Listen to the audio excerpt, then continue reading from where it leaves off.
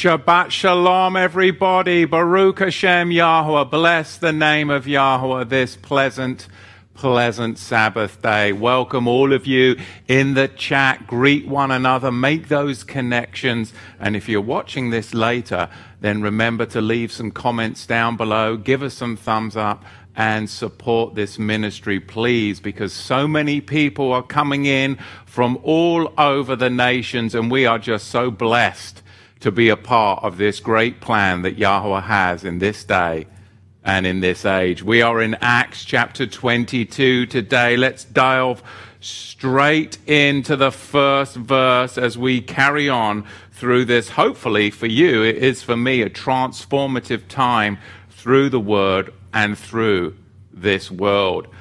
Men, brothers, and fathers, hear my defense now to you. And hearing that he spoke to them in the Hebrew dialect, they all the more kept silence and said, I am truly a man, a Jew born in Tarsus in Cilicia, yet brought up in the city at the feet of Gamaliel, taught according to the exactness of the Torah of our fathers, being a zealous one, a Yah-fearer, as you all are this day. And I persecuted the way as far as death, binding and delivering both men and women into prisons. As also the high priest bears witness to me, and all the elderhood, and receiving letters from them to the brothers, I traveled into Damascus, indeed to lead those being bound to Jerusalem, in order that they may be punished. Here we begin the account, not in a second-hand witness, but a first-hand witness of Shaul's transformation from one who was a witness to death, and now that witness to death has become a witness to life. And I think about my journey, and many of you may reflect back on yours too, on how we lived for so long as a witness, edah in the Hebrew, a witness to death, all around us, within us. And now look at that transformation, that we can now be a witness to life to a dying world. And that begins the transformative journey. This is what we see with Rav Shliach Shaul. I want to look at 5 points today. Number one, thriving amongst a society of accusations. How do we do that? Because this is the society in which we live, is it not? 4-letter words, 6-letter words, anything to shut down the conversation by accusing you and accusing him and accusing her. That's the society in which we live. And when you engage in that and partake of that, you are literally circling the drain of the most carnal, base nature that robs the soul. Number two, what happens when you're living amongst terrorists and assassins? Number three, seeing the kavod, the glory of Yahweh, and being transformed by the light. Number four, what does it mean to be a devout man or woman of the Torah? Isn't that what we're called to be? And number five, continuing in the role of Stephen and Paul, the ministry of edah, the ministry of witness. The Hebrew word there, edah, ayin, dalet, chay. Before I go into the first point, let's go back a chapter to the 37th verse of chapter 21, and I'll read that for you.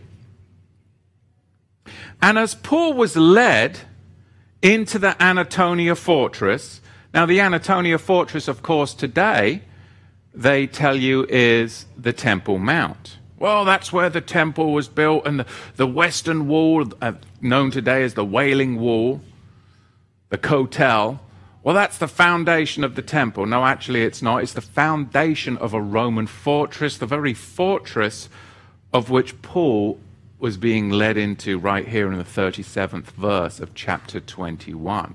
Because the true temple was about another 900 feet further south down in the city of David. You see, all of this political fighting and all of this tension and arguments is based upon falsehood. It's put out, again, as smoke and mirrors to deceive people into this political activism of Zionism and Palestinian hate and all of those types of things. But the reality of it is that Paul was led into the Antonia fortress. And he said unto the chief captain, "May I ask unto you, who said, can't you speak Greek?" And he said unto him, "Are you not that Egyptian, which before these days made us an uproar and led us out into the wilderness 4,000 men that were terrorists, assassins, murderers?"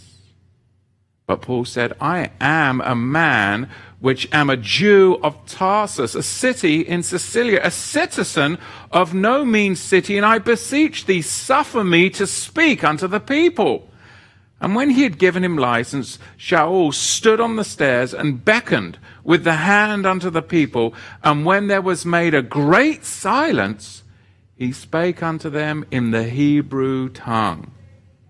How do we live today? How can we thrive, not just survive, but thrive amongst an accusatory society? How can we thrive amongst an accusatory society? We have to learn to pivot and shift. Have you ever been judged guilty before the proceedings had ever even begun? Well, Paul has, right here. He partakes in the sufferings of Yahushua. Luke's message to us right here is that if you happen to live in such a society as that, which I believe we do, then don't be surprised by the depth of hatred that you'll face from a world of unbelievers or those that have a form of godliness yet deny its power. They're not true believers.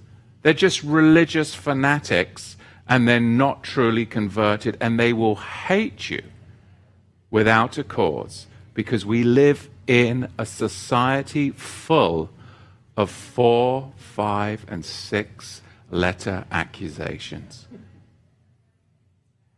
When Paul asks permission right here to speak, the commander is really quite surprised that he can speak Greek, isn't he? You wouldn't expect someone from the Jewish rabble to do so, let alone speak it as well as we know that Paul does. Because right here he's showing that he is learned not only in the Torah, but he understands the customs of the magistrates. He understands how to navigate that system, yet not engage fully in it. He knows that if he does, there's a trap. So he stands upon his square. And if you can still stand, then you must stand. Because it's all about trying to get you to move into their Babylonian system, which is a system of what? Accusations. But Paul is beyond and above that. Number 2, terrorists and assassins. He begins to be suspicious. Well, hang on a minute. Are you this Egyptian guy, this insurrectionist who led 4,000 terrorists into the wilderness? This is what he's thinking. Because if he is, this is going to be really great for his career, is it not? The captain of the guard, he's just captured this Egyptian insurrectionist. The term terrorist here is assassins, often translated in your Bibles, but it's really the Greek word sikoroi, meaning a dagger man. A dagger man, meaning that short dagger that was often concealed.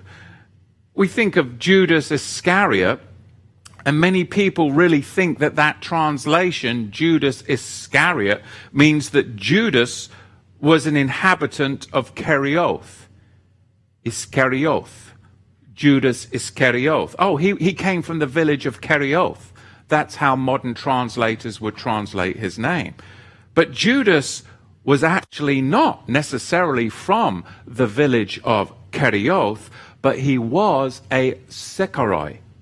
Judas Issacaroi, a dagger man, an assassin. He was a zealot, way more fitting to the context of his life.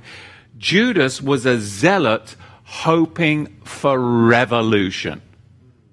How many of you in the past year have been zealots hoping for revolution?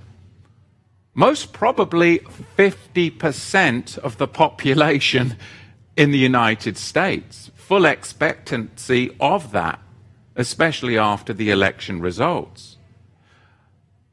We can see here with Judas, he thought that, well, hang on a minute, if I force Yahushua's hand, if I sell him out to the authorities, then he'll actually rise up and become that military leader. If I push him, then he'll become that military leader and defeat the Romans. You see, so what was the problem? Judas was reading the prophecies of the Bible, and he was interpreting them too carnally. And we all have to watch for that. I mean, just go back and look at my Revelation series. And you can witness me struggle with trying to balance the natural world with the spiritual and prophetic each and every week. Because I taught Revelation during the pandemic, right? But we need ultimately not the culture to teach us, but the Ruach to teach us. Lest we become too carnal in our interpretation of the scripture, and we let fear and our own expectations guide us. There's a struggle. Because we could end up very disappointed, and I know a lot of you have ended up very, very disappointed this year, and many have become very disillusioned within the society that we live. But we're called to transform out of the world, to keep the faith, no matter what happens politically, militarily, economically. That was Judas's downfall. He was a zealot, he was a dagger man, but again, he was too carnal in his interpretation of the prophecies.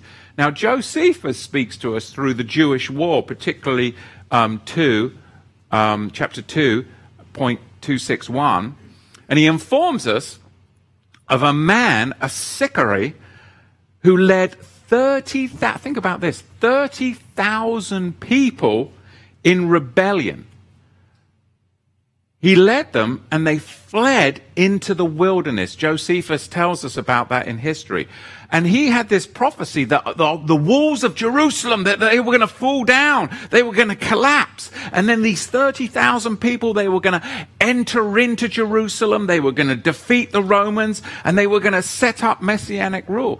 Well, there was a bunch of people that were kind of following a modern version of this Egyptian on January 6th, wasn't there? The whole Q shaman movement, right? And they really believed that there was going to be some kind of revolution if they got to the capital, allegedly.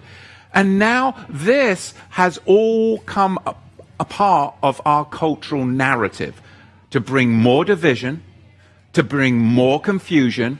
You've got political prisoners, if you will. And this is all being amped up by who? The Romans, if you will. The Roman system. The whole system. And we have to be careful not to get sucked into it, because we'll end up like a Judas. We'll carnalize the scriptures rather than allowing the scriptures to transform our lives. And this is a personal struggle, and I know not only for me, but for many of you out there. And we have to let the Ruach guide us, not the culture.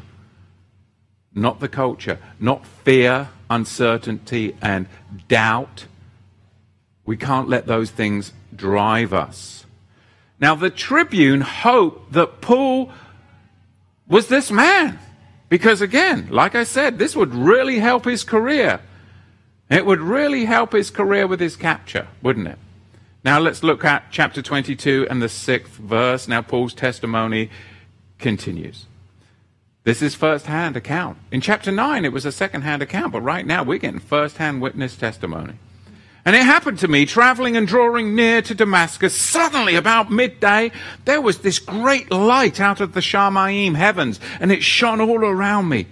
And I fell to the ground, and I heard the voice saying to me, Saul, Saul, why do you persecute me? And I answered, well, who are you, Master? And he said to me, I am Yahushua HaNazaret. Why do you persecute me? The very one whom you've been persecuting, it is I. And they who were with me indeed saw the light and were afraid, but they did not hear the voice of him who spoke to me. And I said, well, what shall I do, Master? And the Master said to me, get up, arise, go into Damascus, and there it shall be told to you all things which are appointed for you to do. You and I have one life, and we have things that are appointed by the Father in heaven for us to do. No matter what happens in this world, will we stay the course? Will we stand and allow those appointments to happen? Will you? Will I? That's the question. They are divine appointments. They are golden connections that await us even in the midst of accusations, even in the midst of trials. There is blessings to be found everywhere if we can stay on the course of divine appointments. My whole life has been like that ever since I came to know the Savior. This is what we are called to do. And he said unto him in the 22nd chapter and the 11th verse, and I did not see because of the kavod, the glory of that light. The Hebrew word there for glory would be kavod. And being led by the hand of those who were with me, I came into Damascus. The third point I want to bring up here is seeing the glory of Yahweh. What does that mean? Seeing the kavod of Yahweh, and then being transformed in and by that very light. Like I said, in chapter 9, we had a third-person narrative of this very scene. But here we see the first-person testimony of Rab Shaliach Shaul himself. And it is powerful because Shaul's emphasis is on the kavod, the glory of Yahweh, his divine presence, how it just illuminated and impacted his life. And that illumination illuminated the sinful state. And that's what happened with me. That illumination, that presence of the Master illuminated the sinful state within me. It began then to open up and illuminate a path that was ordained before he knew me in the womb, just as he said to the prophet Jeremiah, that would then show me how to walk. It really is, that path is where his dwelling is, his shakan, his shakan. The Hebrew word there, shakan, it's spelled shin, kaf, nun, sofit. But we have to be very careful because there's another kind of illumination out there, the Illuminati, and this whole weird New Age spirituality that creeps in. So I want to juxtapose right now the truth, the shakan, or the kavod, the illuminating glory of Yahweh, and the falsehood, or the kundalini occult spirit called the Shekinah, often pronounced the Shekinah. How many of you have been involved in ministries or gone to a church that's maybe called Shekinah Fellowship or the Shekinah Glory, or, oh, the Shekinah Glory came upon... I mean, this has been thrown around in the church for decades. You will not find the word Shekinah anywhere in your Bible. It is a non-biblical term. So why is everybody using it? Why are you naming your ministry Shekinah Glory, or this Shekinah that, and Shekinah this? Oh, the Shekinah. I fell for it because it was all a part of Calvary Chapel as well. The word Shekinah isn't even in the Bible, and it is heavily associated with the dark light, Illuminati, and the Kundalini spirit. The divine mother, Shakti, Shiva, or Prana, whatever form she takes, that life force energy, and people get deceived. This is not, the Shekinah is not the Shakan, the dwelling place of Yahweh. It's the dwelling place of a false, godless spirit of deception. It's the false light. It's what the occult is all chasing. And it's New Age. It's New Age, and it's infiltrated the church from Bethel to Babylon, here into the streets of Salem and Portland, often through pharmakeia and the New Age testament of a false Christ. I see this strange spirit manifest on the streets, the city streets, often through street preachers, often through workers at missions and all of these so-called New Age Christian help ministries on the streets.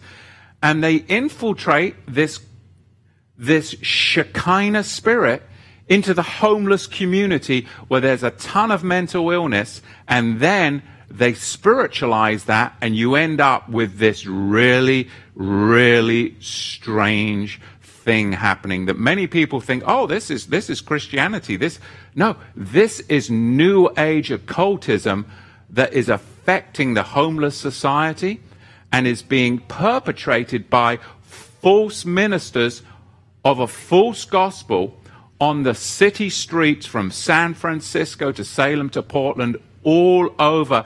And it is an epidemic right now of false street preachers out there because they're under this Bethel spirit of the Shekinah. And it is nothing more than a Kundalini spirit of Shiva, Shakti, and Prana. And it's all about enlightenment. It's a cult. It is a New Age testament. It is not the New Testament. It is a New Age testament. Kundalini is an unclean spirit.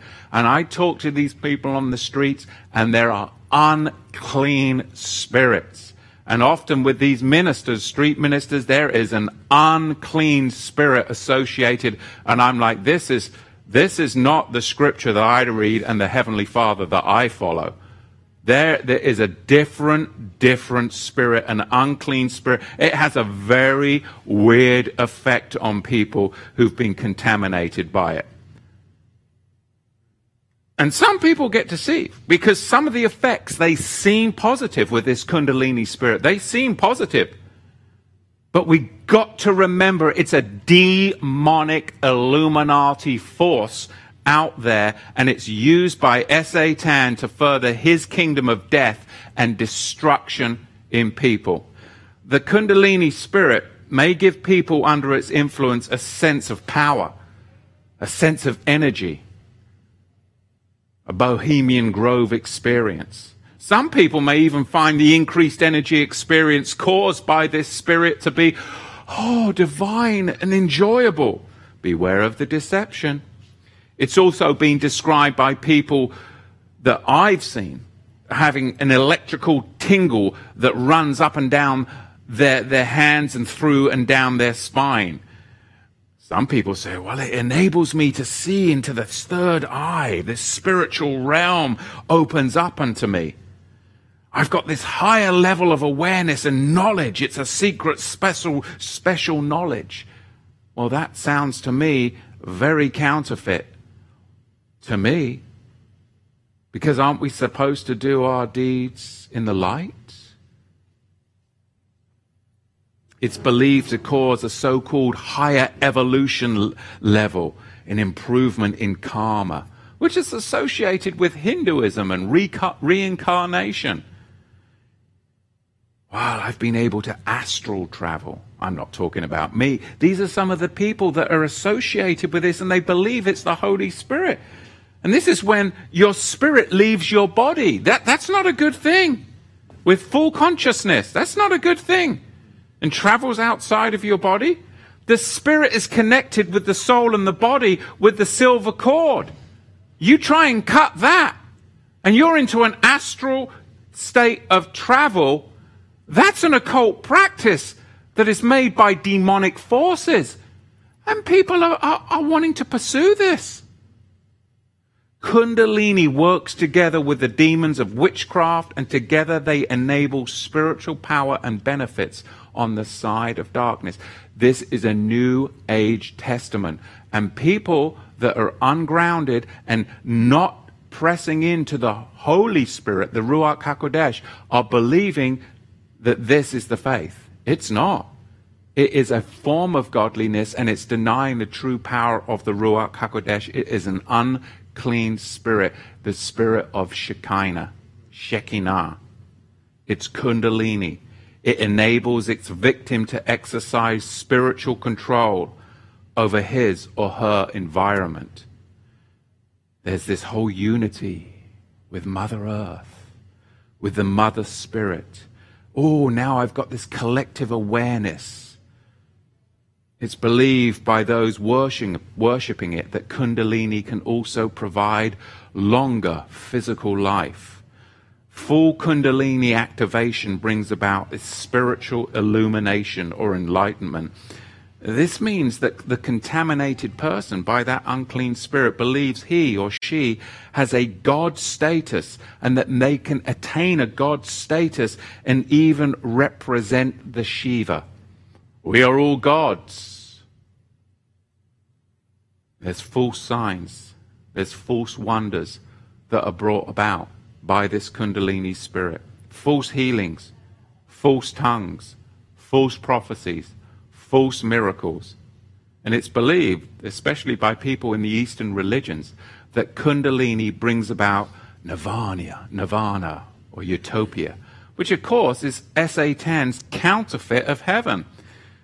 And we as believers, we know that this is an illusion, that there is only one heaven and one hell. And we need to be alert in this New Age Testament world, because so many people are not being taught the truth of the Scriptures, and they do not have the Ruach HaKodesh to guide them. So be aware. Which brings me to my fourth point. What does it mean to be devout as a man or woman of the Torah? For me, the truth is, as the light of Yahweh revealed the darkness of the sin in my life, it then began to remove that sin, and it began to move me into the light of his glory. And this is what Paul spoke to the Corinthians about in 2 Corinthians chapter 4.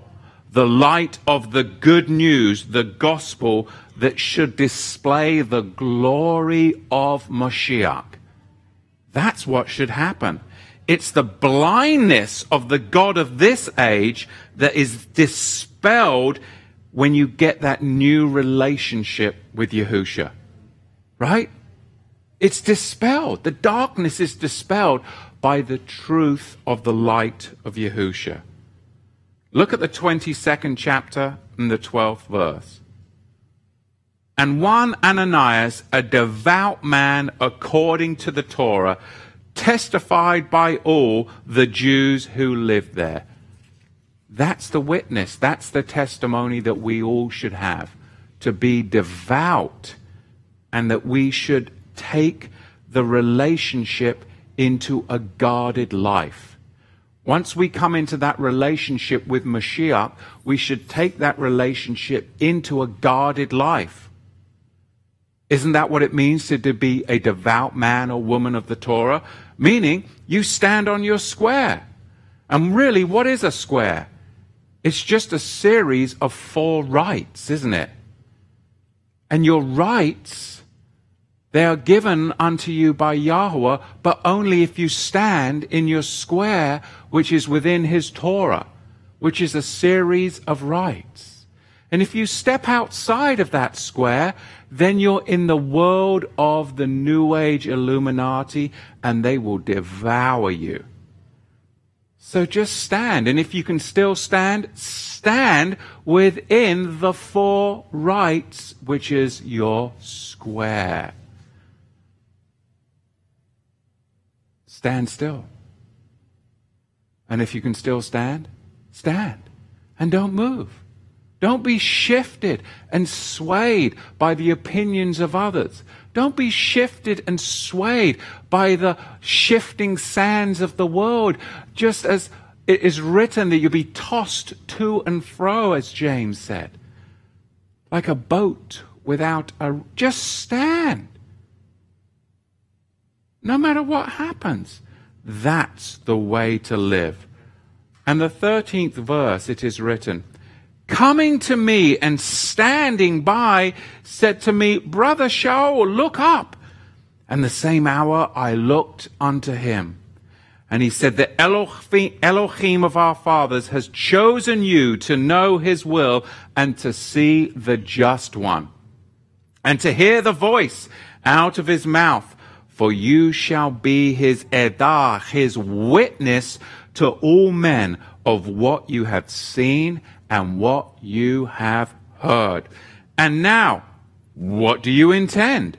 Arise, get up, be mikvahd, be immersed, and wash away your sins and call upon the name of the sovereign master. And it happened to me, I, returning to Jerusalem and praying in the temple, I became, as it were, in an ecstasy. And I saw him say to me, hurry and go quickly out of Jerusalem, for they will not receive your testimony concerning me. This world will not receive your testimony. So why bother testifying? It's all part of their occult. Stand on your square and see the glory of Yahweh pivot and shift in your life. Because outside of the square is accusations, is lies, it's conjecture. It matters not. Let the world play its own game. But we continue to move on for our divine appointments and divine calling and golden connections everywhere. Everywhere. If we have the eyes to see and the ears to hear. Even Paul's connection with Stephen was a golden connection. He didn't realize it at the very time. Look at the 18th verse. And I saw to him say to me, hurry and go quickly out of Jerusalem, for they will not receive your testimony concerning me. And I said, Master, they know that I was imprisoning and beating those who believed on you throughout the synagogues. And when the blood of your martyr Stephen, Sophania, was poured out, I was also standing by and consenting to his death. Now, many commentators say that he was the individual there that was holding the garments so that they could pick up the stones and stone him. Look at this, because this is powerful. My 5th point. How do we continue in the role of Stephen and Paul? Because that is the role of the edah, the witness. That's what our life is to be. Roles of witnesses. All of you out there, we are to be in the roles, in the records of the witnesses. Whether it be the 144,000, it's the roles of the edah. It's the ministry of witness. Even Paul's past is a witness, is it not? He's using his past as a witness. No matter what you've done, that I've done, if we are in Mashiach, then even our past can be a witness. You see, this world says that no, your sins are too big, that your mistakes that you made, that the arguments that you had, that the things that you can't correct that. That's a lie. That's a lie.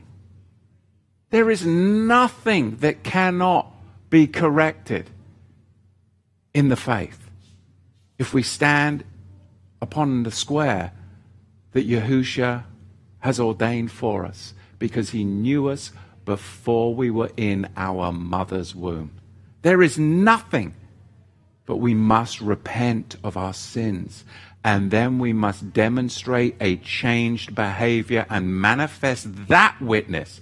Then the mistakes will witness to the change, and then you will see that you will be standing in honor, as this world is full of dishonor and accusations, lies and heresy. Paul's past is witness to his present, edah. His past persecutions, his past sins witness, edah, to his present transformed life. And there's the hope for you and me today, no matter what happens in society. Just as Stephen was a witness to Paul's sins leading unto death, so Paul, in his present role, is a continuing witness to where Stephen transitioned off into eternity. From witness to martyr, from witness to martyr. Isn't that what Stephen's transition was? Stephen was a witness, and then he was transitioned by Paul to become a martyr.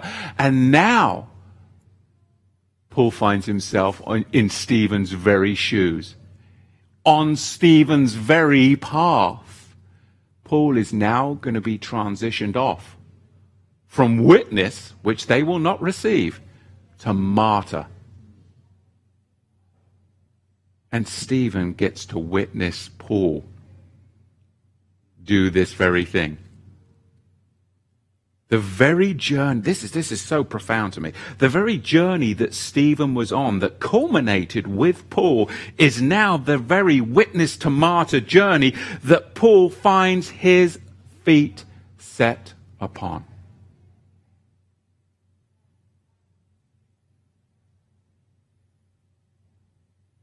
My father was a Christian and a devout man, and his feet were set on a path back in the 50s and the 60s. He had a family and everything. But he chose to abandon his family, to commit adultery, to deny the faith, become a Mason, and set his feet on a different path. And my mother looks at the path that I've chosen, and she knows, because my whole family is on a different path. But I chose the path that my father chose to leave. And now I get to see my children walk in the path of the Master. You see, there is always opportunity for redemption, generationally, if we come into the transformation, kavod, glory of Yahweh. But beware, because it is written, Yahweh, Yahweh Elohim, merciful, gracious, and long-suffering, abounding in goodness and truth, who extends mercy to thousands, forgiver of iniquity, transgression, and sin, but who by no means clears the guilty, and visits the sins of the fathers to the children's children, to the third and fourth generation. Pray for Yahweh's mercy, rachamim, upon us all, that we will set our feet upon the right path, as Paul set his feet upon the right path, by seeing the kavod, the glory of Yahweh, that there is nothing too grand, no sin too big, no mistake that you have made. I've made some major mistakes. And people have said to me, you've made such a big mistake. I'll see if I can get a favor for it. I'm like, I don't want favors. That's not right. well, I think I can maybe get a favor. I don't want any favors. I want justice to be administered justly. I do not want favors. I want the truth to prevail, because the truth will set you free from everything. Let the world be the world, and let Yahweh rule in the life of the saints. We have to be careful not to become like Judas, to become so affected by this world around us that we misread the prophecies. And you can see me vacillating between that struggle during the Revelation series. And now Yahweh is bringing me into a more mature stance. And I do not want people to get overwhelmed with the world, because this world is really following a new age testament of Illuminati illumination, the Kundalini spirit of Shiva, Prana, and it's all about enlightenment, but it is a false enlightenment. It is a godless, unclean spirit, and it is everywhere. Let's finish up about being zealots for the Torah. The word there is zelotai, zelotai. Remember Yaakov, James, and his followers, described in Acts 21, verse 20, as zelotai, zealots for the Torah. We are to be zealots. Yahusha was a zealot, but what was he zealous for? Yahusha was charged with sedition, if you think about it. It was sedition against the very Roman government in Judea. And it's attested to in the 4 Gospels. You see it everywhere.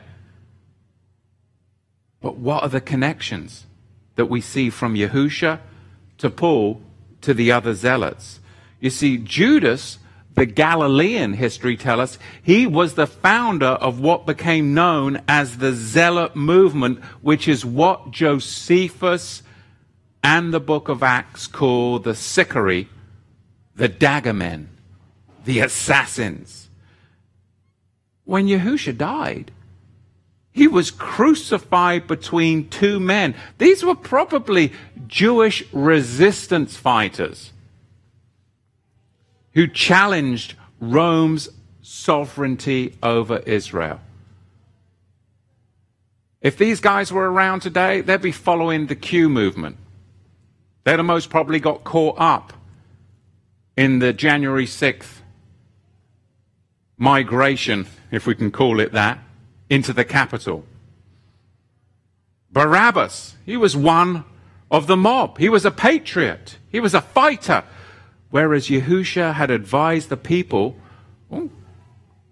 pay tribute to Rome. Yet Yahusha took the precaution of seeing that his disciples were armed, didn't he? He said, well, before you go to Gethsemane, you better arm up.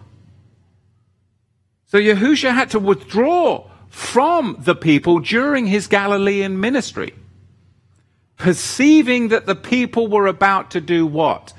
Take him by force. They were going to reread the prophecies in their carnality and take him by force. We have to be careful not to fall into that trap in this pandemic world. It's too easy to get politically activated. And then that political activation allows us to misread the scripture, because we become zealous, but it's a misplaced zealotry. And then if that Kundalini spirit comes in, oh my goodness, and many of you have succumbed to it. Not intentionally, but it is the spirit of the world. And it's unclean. It is unclean. It is tameh in the Hebrew. Unclean. Yahusha was preaching the coming of the kingdom of Yahweh, which, of course, was incitement to revolt in the eyes of the mob, the Romans. But zealotry, it had an accepted currency at the time of Yahusha. And Shaul, remember the Canaanian? Well, that's the original native name for which the Zealots was recognized, a Greek alternative. Remember Simon the Canaanian? Within Yahusha's core group, there would have been people that were guerrilla fighters. And they thought, well, maybe he was going to be the one that was going to really defeat the Romans. Even the title given to James and John, the sons of Zebedee, suggests a reputation which, of course, in Luke chapter 9, verse 51, they're like, let's just bring down thunderbolts and lightning and fire. Let's just burn everything up. Well, we've been seeing that kind of zealotry, a misplaced New Age testament of zealotry in Portland, Oregon, right? Just burn, it's a cult. If you look at the mugshots of these people, they are literally Satanists. That's where it leads to Kundalini spirit of deception with these people. The Zealots were connected to a man who was reputed as being a wonder worker. Josephus describes that they were signs portending divine intervention. And they misread the signs. And thousands of people fled into the wilderness. Well, we have to be careful not to misread the signs of Revelation 12. Will there be a time to flee into the wilderness? Will there be what's called a greater exodus? Well, yes, the scripture says so, but they were thinking that then, back then. And here we are, over 2,000 years later, with that same zealotry and expectation. We use the very same language, the greater exodus, or the woman fleeing into the wilderness. The very same language, unbeknown to us, as the zealot followers of Yahusha were using. Yes, we're on the right path, but we cannot be affected by Rome around us, Rome on the Potomac, because it's New Age. It's a cult. We have to have biblical expectations, but we have to have it by the indwelling of a tahor, the one and only clean Holy Spirit, Ruach HaKodesh, as opposed to a tameh, unclean Kundalini New Age spirit of Shiva and all of this falsehood that I see with many people succumbing to it. When Yahusha said, take up your cross and follow me, I know it says staros, take up your stake. Let's use the traditional King Jimmy, take up your cross and follow me.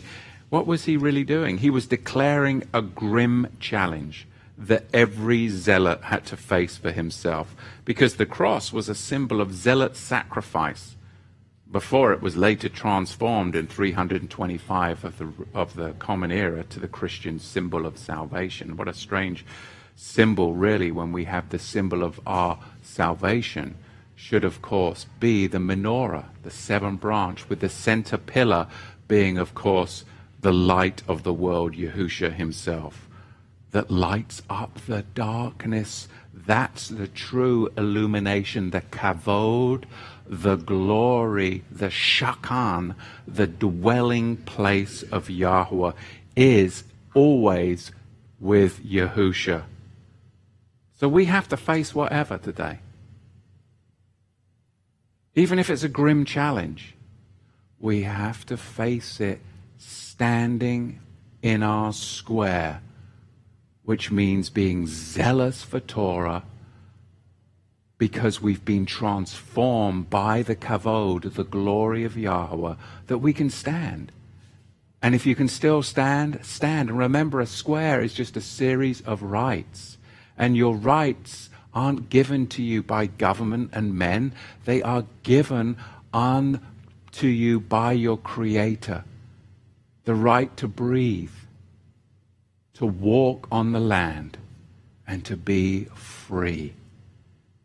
Free, free, free. Free to live a transformed life in the midst of revolution and sacrifices. And there's going to be revolution and sacrifices all around us. But we need to stand upon our square so that we can manifest his glory to a world that is going to be deceived by an unclean spirit of stargazers, falsehood, lies, accusations, and Illuminati globalist deception. These people literally are worshippers of Satan. And they masquerade around as what? The politarchs of our day. There is nothing new under the sun. We must transcend this world by walking in the glory, the kavod of Yahweh. Just as Paul was a witness to Stephen's death, Stephen is a witness to Paul's life. It's pretty powerful stuff, isn't it? All right, let's see what you guys have got to say in the chat. Hit me up with a red line in the chat. I might need to see if I got my glasses. Yes, it's a good day. What a blessed Sabbath. Oh, my apologies to all of you on Shabbat Fellowship this morning. I was scheduled to be on Shabbat Fellowship, but I totally forgot. I slept in. It's such a beautiful day today. I was out on the front porch with my children, and then all of a sudden I was like, oh my goodness. This was like 11:30 or 12 when I realized it. All right. Let's see. If you want me to grab a chat, then please help me see you with a red line, if you guys know how to do that. Okay, refresh the screen. Shazi Kellner, Shabbat Shalom, Shazi Kellner. To quote you, Matthew, as believers, we must slay the giant within. Overcome the alien and stranger within thyself. Ego, the carnal mind, bane betwixt, reaching Peniel. Blessings to you. She's, of course, referring, I did a teaching called Bane Betwixt, I think it's Sukkot, the year before last. And yes, exactly. Yes, sorry there. I missed you this morning too. Sorry there, everybody. Wow.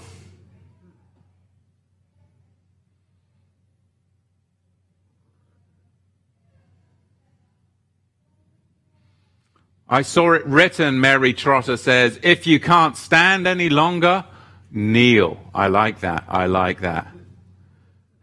Praise be. Chris forgives me for forgetting this morning. Thank you. And Sea Blue, excellent teaching. Yah bless. Thank you. Baruch Hashem, Yahweh. We got people from all over.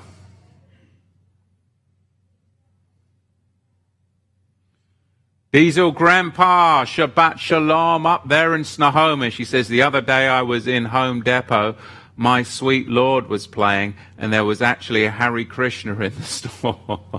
Well, as long as you weren't up in Ace Hardware, I guess if you go to Ace Hardware up in Washington, that you get beaten up with bats. So, yeah, I guess Ace Hardware, people like to assault you if you go there. Man, what a crazy, crazy company to employ such insane people and then give them bats to beat up the general public.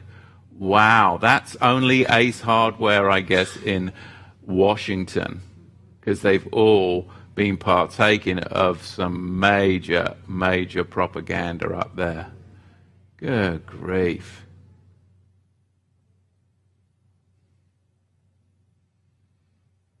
All right. What's happening, people? Mark Schroy, Matthew, brother, Shabbat Shalom. Did you get my email about the Russians cloning the Scythian warriors? I didn't get that email. I'll have to check my emails. I get so many. I'll have to go back into that inbox there. Tanya Dean, she's got lots of love hearts here, and then she says, a beard? How do you make a red line? Sorry. Well, it's red and I see it, so, put up whatever you want to say, Tanya, because those red hearts have drawn my attention.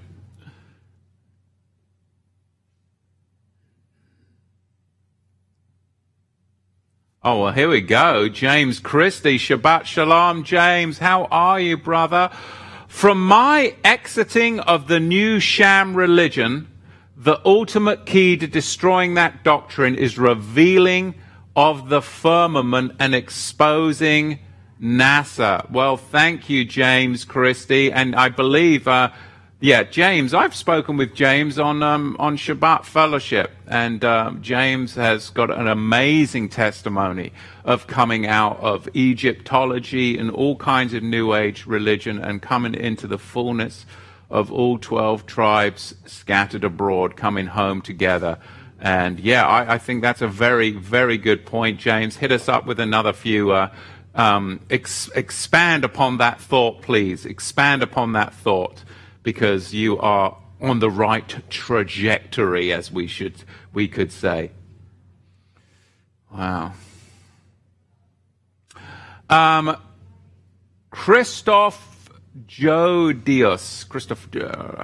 Sorry, it's a long name. It's all kind of compacted together. So in Hebrew, was there Y or J? I hear that the correct name is Yehovah. The letter J was invented in 1532, so they've only been calling him Jesus since a little bit after that. But for 1,500 years, it was Iosus, right? In the Greek, in the church. It's very recent. And the Vav is really a Wa. So is it Yehovah? No, really, that's Babylonian, the Vav. It was in the ancient Hebrew is more of a Wa sound. So Yehovah, however you put the inflection on that. But it's not a J, it's a Y. And then I don't believe it's a Vav sound. It's more of a Wa. But, you guys discuss it.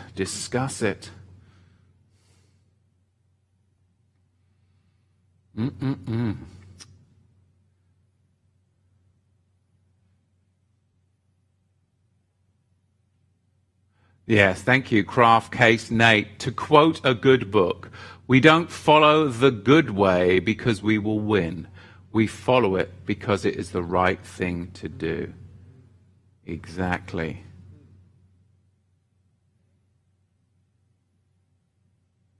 Mary Trotter, I never knew I used to pray for Shekinah glory. Yahweh, forgive me.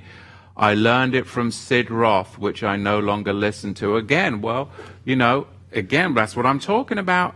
Infiltration and some very strange behaviors associated with that ministry, just like Bethel. I did too. I think if you go back about 5 years, you'll hear me saying Shekinah, because I believed it too. But it's not in the Bible. The closest you could get, but it's really not close, is Shachan, the Hebrew for dwelling. But his glory is kavod. So why would we use a non-biblical term? We know that with these non-biblical terms, that they have their root in, of course, Mystery Babylon. It all comes back to the occult that Daniel was dealing with in Babylon that then got exported into New Age religion. And again, Judaism is founded in that mystery religion. And then Christianity adopts it because it's got all of the mystery religions of Rome and Greece, Greco-Roman, surrounding it.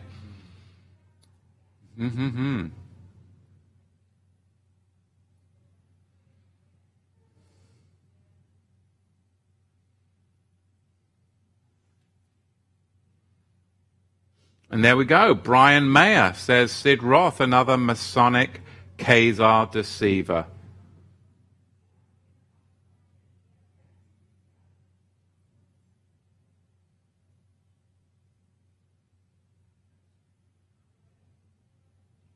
Thomas Hughes, at James Christie. We all came from somewhere, brother. I was in Kabbalah and a cult before I was rescued. Yah is good to us. We were there to help those who still are. That's exactly. We can go back and pluck them out, show them the truth. Emissary of Elohim, Shabbat Shalom. James Christie. Every doctrine that comes from New Age religion uses planet life forms such as Pleiadians and Anukai. Oh man, I'm having a hard time. You see, what happens, okay? You have to bear with me, people out there. What happens when you're from England and you never had these words when you were a boy in England, but now you're in America and you hear Americans say it, but you still got that English brain pattern, but they're very That's what happens. I totally do a hack job on it because I don't know what it sounds like in my natural dialect, but I really can't do an American accent, of course, unless I do my southern one, which is fabulous. I'm not going to do it right now.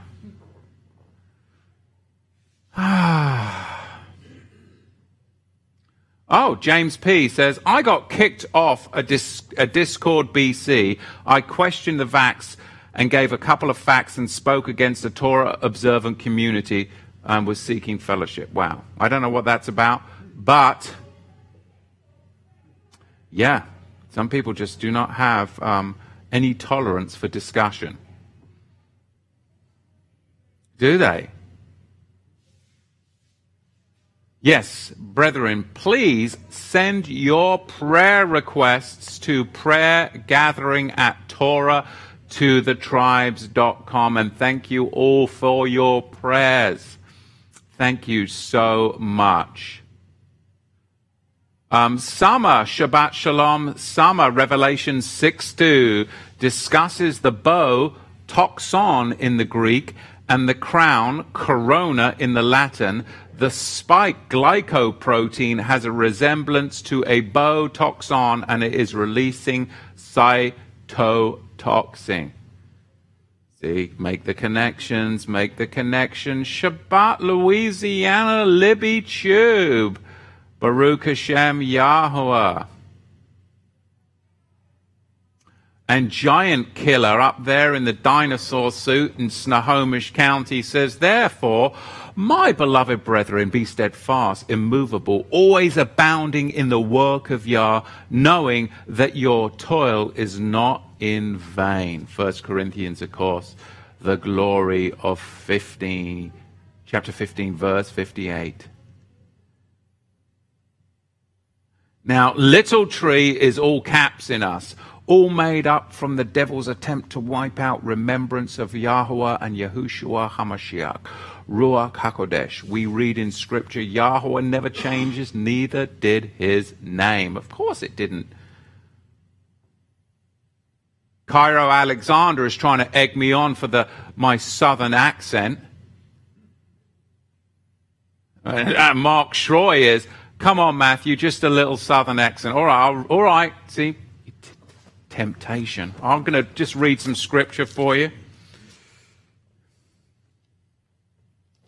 I'll read to you from Acts chapter 21, verse 15. And after those days, we packed up, went up to Jerusalem. Also, some of them disciples from Caesarea, they went up with us. Brought some of them a certain Mason from Cyprus. Yep, and there was some big old catfish swimming in the river. That's about all you're getting from me. See, you tempt me and test me into folly. Yes. How embarrassing. Oh, here we go. Sikari Yahweh.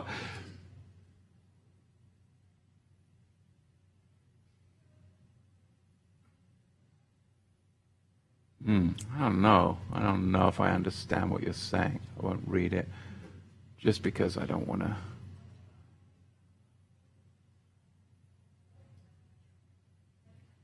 I don't understand that. I'll maybe come back. Kevin Niebling, of course. Kevin Niebling has heard me sing in a southern accent, right, Kevin? Because we were singing some Johnny Cash by the fire just a few weeks ago, and me and Kevin Niebling just started having a bouncing back and forth.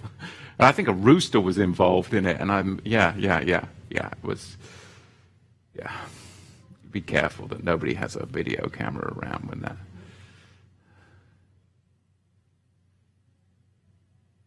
Yeah, well, Chris De La Rosa, my wife, is honestly staring at Matthew, wanting him to stop.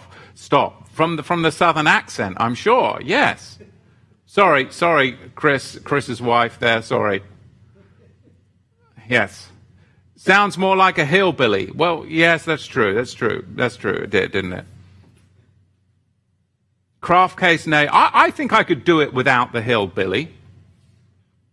That was a North Georgia accent, says John Norton.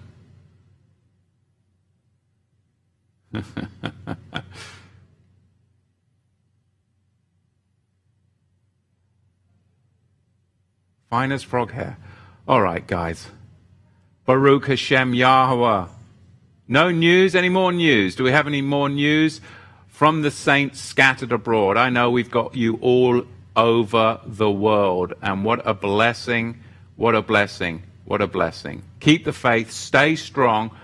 Stay strong in the faith. And let's see if we have anything else. Hannah Niebling, I saw the rooster thing on video. The rooster thing, yeah. That was funny. That was funny, wasn't it?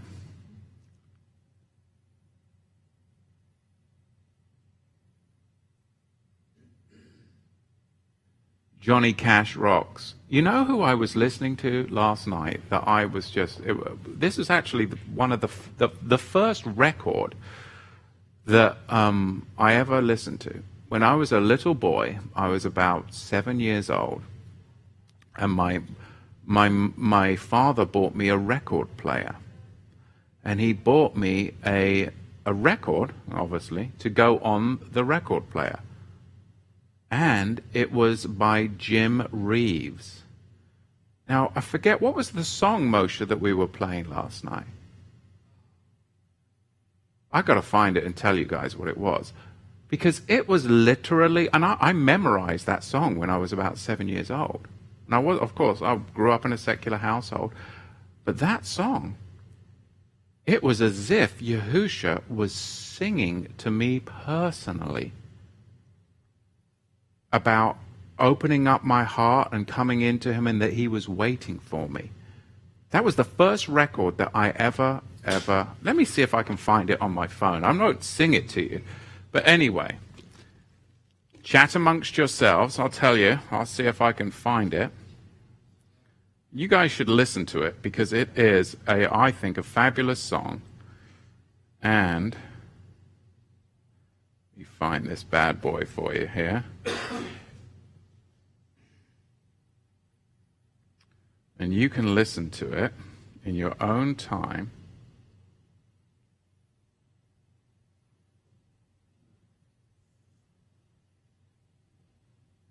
Where is it?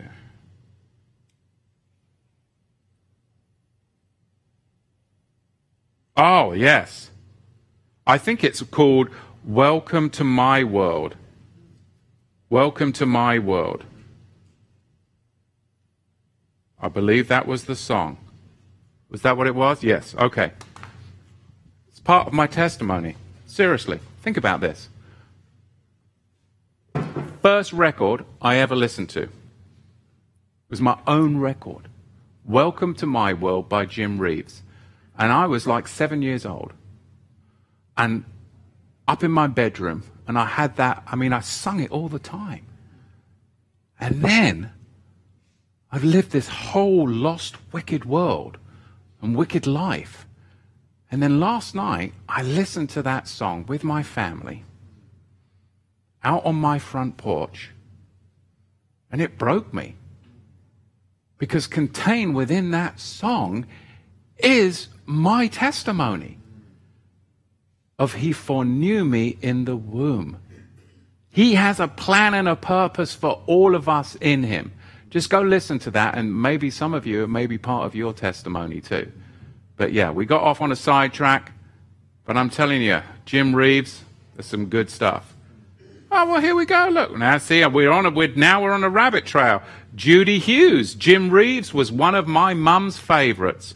Welcome to my world. I tell you, Kevin Niebling, why don't you practice that one next time you and I are together around the fire? We will sing it together. And you know what? Kevin Niebling will take up that challenge. Yes, well, there we go. At Shiloh, welcome to my world. Won't you come on in? Oh, it's powerful. It's powerful.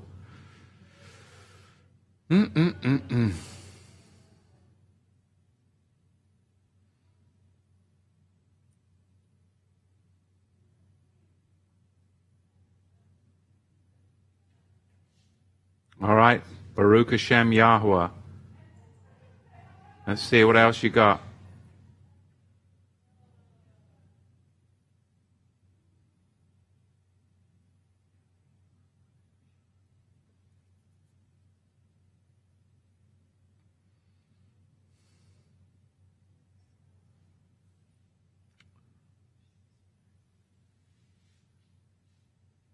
Well, a lot of chat.